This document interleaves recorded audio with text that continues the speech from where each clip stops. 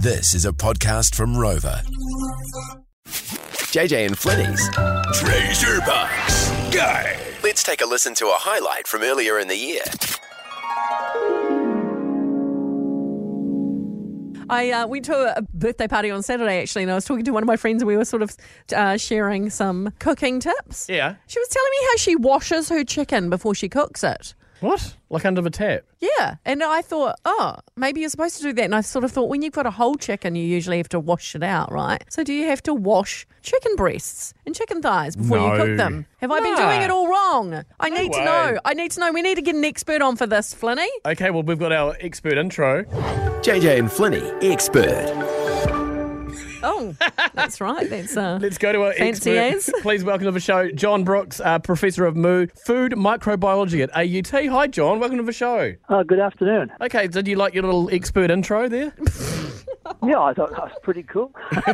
Okay, so you've heard what JJ's brought up here about the chicken. Cutting straight to the point, do we need to wash chicken before we cook it? No, and I think, in fact, you're making problems for yourself if you do that, because many microorganisms will attach very strongly to the surface of chicken. You won't wash them off, but any of them that are free, you're going to splash around the kitchen. Oh, interesting.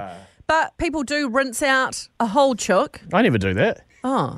Johnny, you're supposed to rinse out a whole chicken? I wouldn't. Of course, I have someone who does the cooking for me. Fair enough. However, I wouldn't do it because the same situation arises. You're going to spread it around the kitchen in splashes. So if there was anything nasty on there, John, if you're cooking it to a high enough temperature, surely logic would say that's going to kill anything bad. Is that right? Absolutely. Any what we call vegetative microorganism, that is one which is not a spore, will be killed by a temperature of about 75 degrees centigrade. Is there any meat that you should wash? Well, I don't think so. The only thing you might consider is bacon. If it's got a little bit slimy, if you've left it in the fridge for too long, you could wipe it with a damp paper towel and then fry it. Once again, it's only going to remove the surface slime. But if you're cooking it, you'll kill the microorganisms. You might not find it quite so tasty as it would have been when it was fresh. Right. Well, thank you very much for solving that little, it wasn't even a dilemma or anything like that, but now I'm at ease with the chicken. Thanks, John. Very good. You're most welcome. John Brooks, what a legend from AUT.